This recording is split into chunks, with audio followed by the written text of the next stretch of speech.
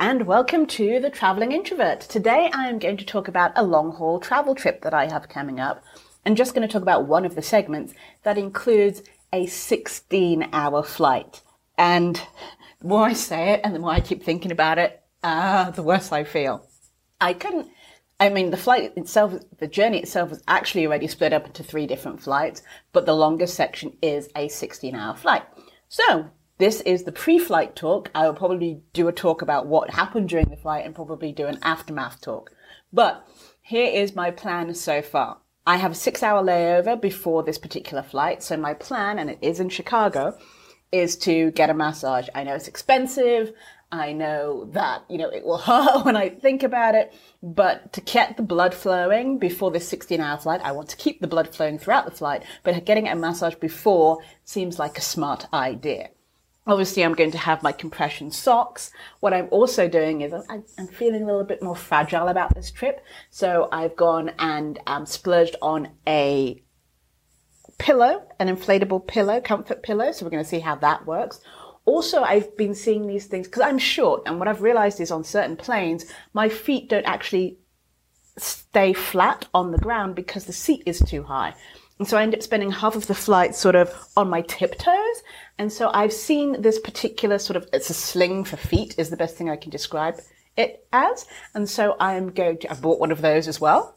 I'm going to see if that works to help elevate my feet and make me a little bit more comfortable.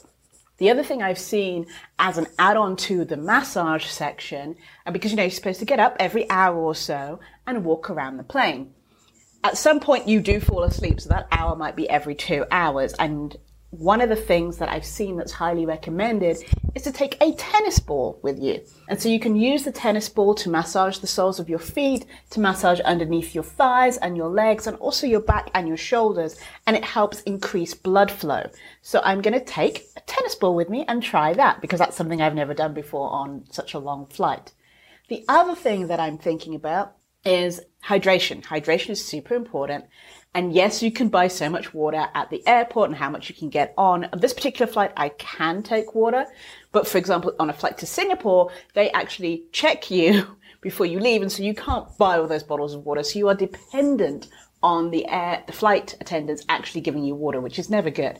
So I am going to try and get bottles of water, but the other thing that will help is electrolytes. So one of the things that I'm going to look for is either little sachets of electrolyte related that I can put in my water that I get, or at the airport, see, as much as I don't really like the taste, if I can get some Gatorade so that I can do maybe 50-50, because I tend to be very, very sweet. So we've got hydration, we've got massages, and so the other thing is, what on earth am I going to do for these 16 hours?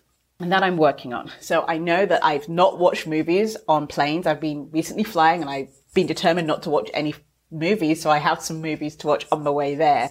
I also need to make sure that I don't watch all the movies because I will have to come back. Even though it is a shorter flight, it is still, I think, a 12-hour flight. So there's going to be some movies that I want to watch.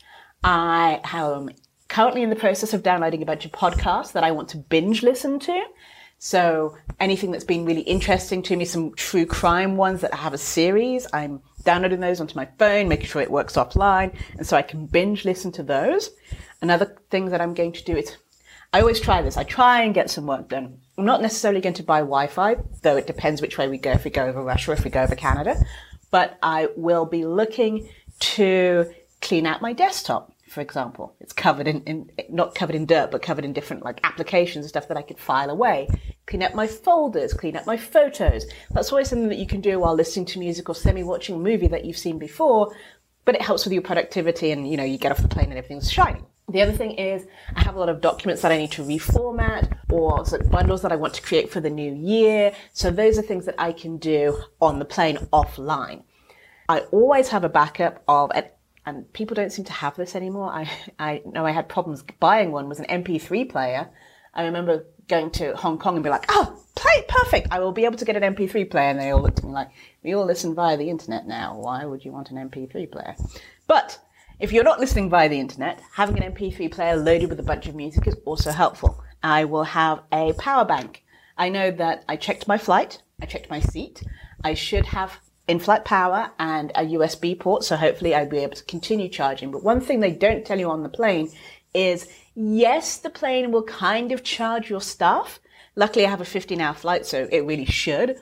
But really, it does a trickle charge. It doesn't do a really good full charge, and it will take a super long time to charge anything. So if I wanted to use my phone to listen to my podcast, for example, it's better for me to have a fully charged phone once I get on the plane, and then just trickle charge and keep it topped up, then have it down to 0 and then try and charge from 0, because the planes don't really do that very well.